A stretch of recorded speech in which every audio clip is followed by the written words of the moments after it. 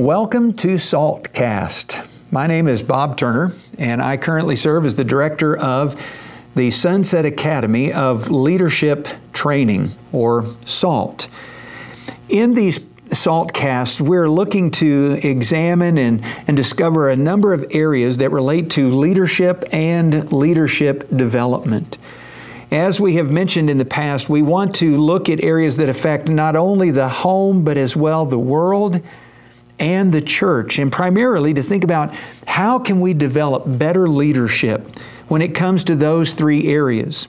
We're going to look at a number of reviews of specific books. We're going to talk about as well interviews with others who are leaders and how we can learn from what they have experienced and learned in their leadership.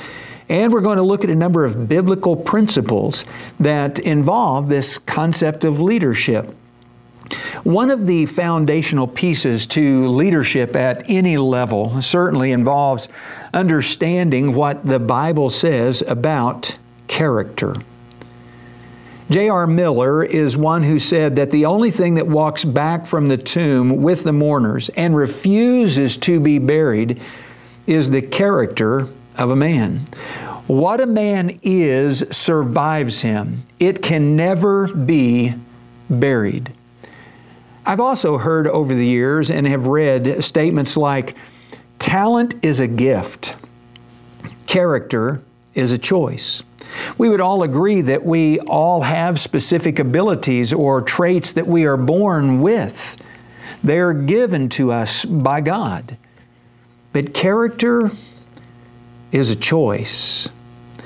I remember years ago opening up a fortune cookie, and that little statement on the inside, that little piece of paper said, God gives you one face, you make for yourself another. That's character. What I find fascinating about character and the idea of choosing to develop the kind of character that we need as leaders is the fact that our character is developed by our choices. And yet it is our choices that oftentimes develop our character. And so how do we define character and how do we understand character from a biblical perspective?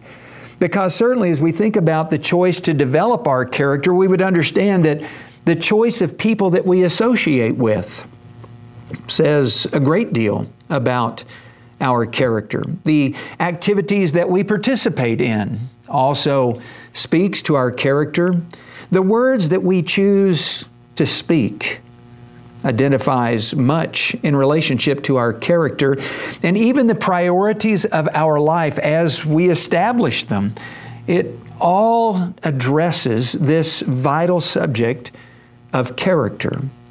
But what does the Bible say about it? How can we look at what God teaches us in His Word and learn about character, and how can we improve that when it comes to applying that character to our leadership? In Psalm 15, the psalmist David writes just a few verses that really speak a great deal to character. In verse 1, he asks two questions. O Lord, who is it that may abide in your tent, and who may dwell on your holy hill? Two questions, but really one and the same, both that have to do with dwelling with God, abiding with God. The answer to those questions, or that one central thought, is found in verse 2. It's the one who walks with integrity, it's the one who works righteousness, and the one who speaks truth in his heart. I want us to look at each of these three areas for just a couple of moments as we think about character and how that character impacts our leadership. First of all, he says he walks with integrity. How do we define integrity? Over the years, I've asked this question many times to a number of different people.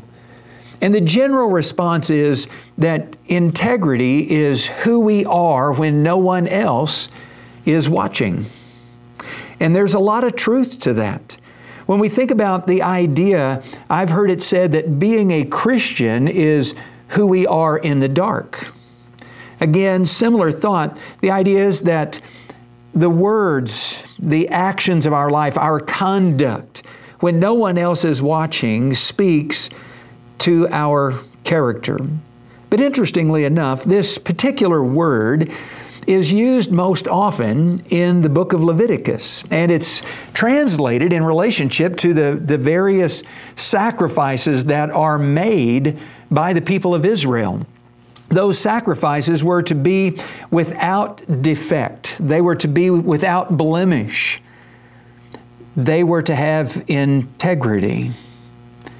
It certainly adds a great deal to the discussion to think about that when we consider integrity and our character.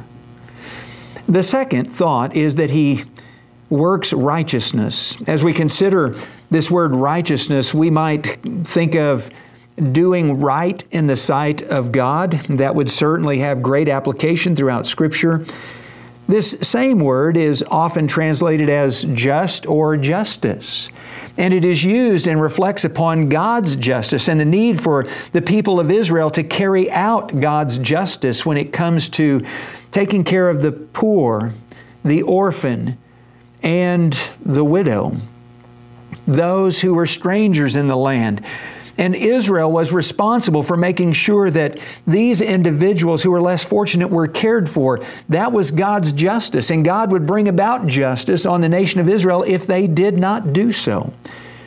This word identifies much in relationship to the first word, integrity, because it deals with an ethical and moral standard by which people live. And then, third, he says he speaks truth in his heart.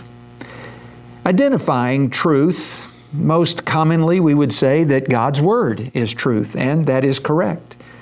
We might even also say that it involves speaking honestly in our relationships with others, and that too would be correct.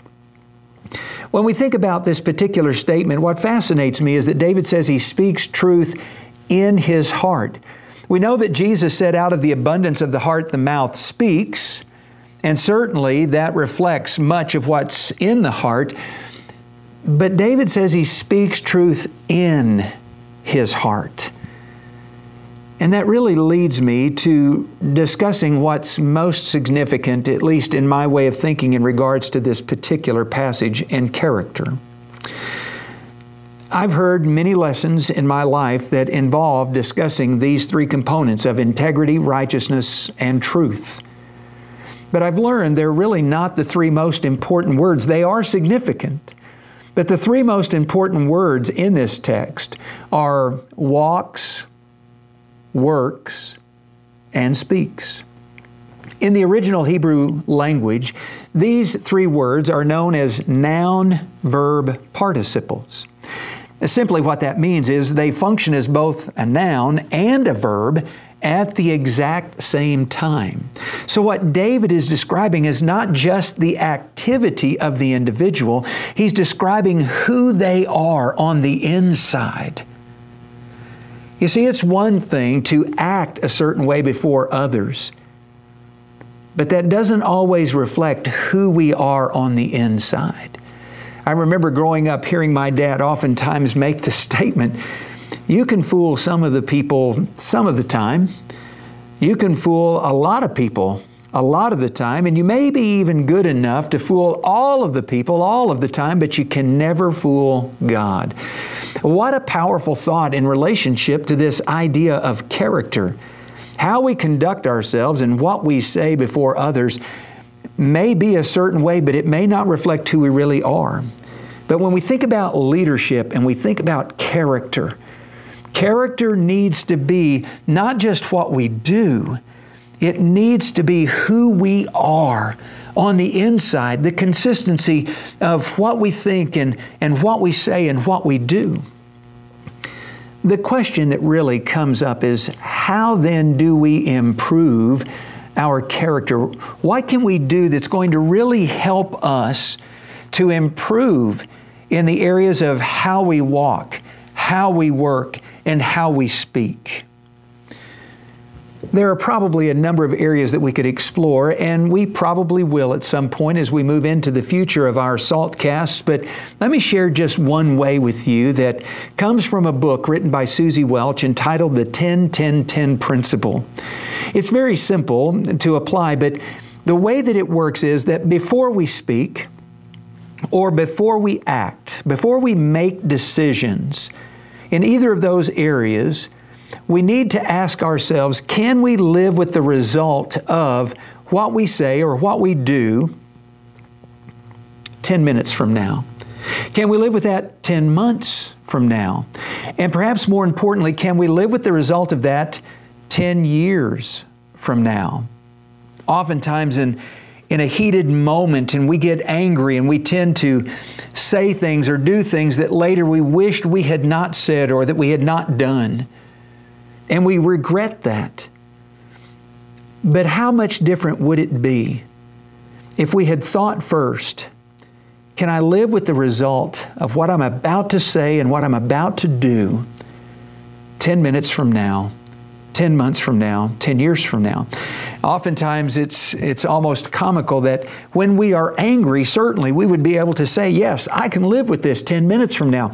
Probably angry enough to say I can live with it 10 months from now. But when we think about the effect of our words and our actions in a moment of anger on someone else, can we really live with it 10 years from now? If we would just learn to stop and think and ask that question, can I live with this 10 minutes from now, 10 months from now, 10 years from now?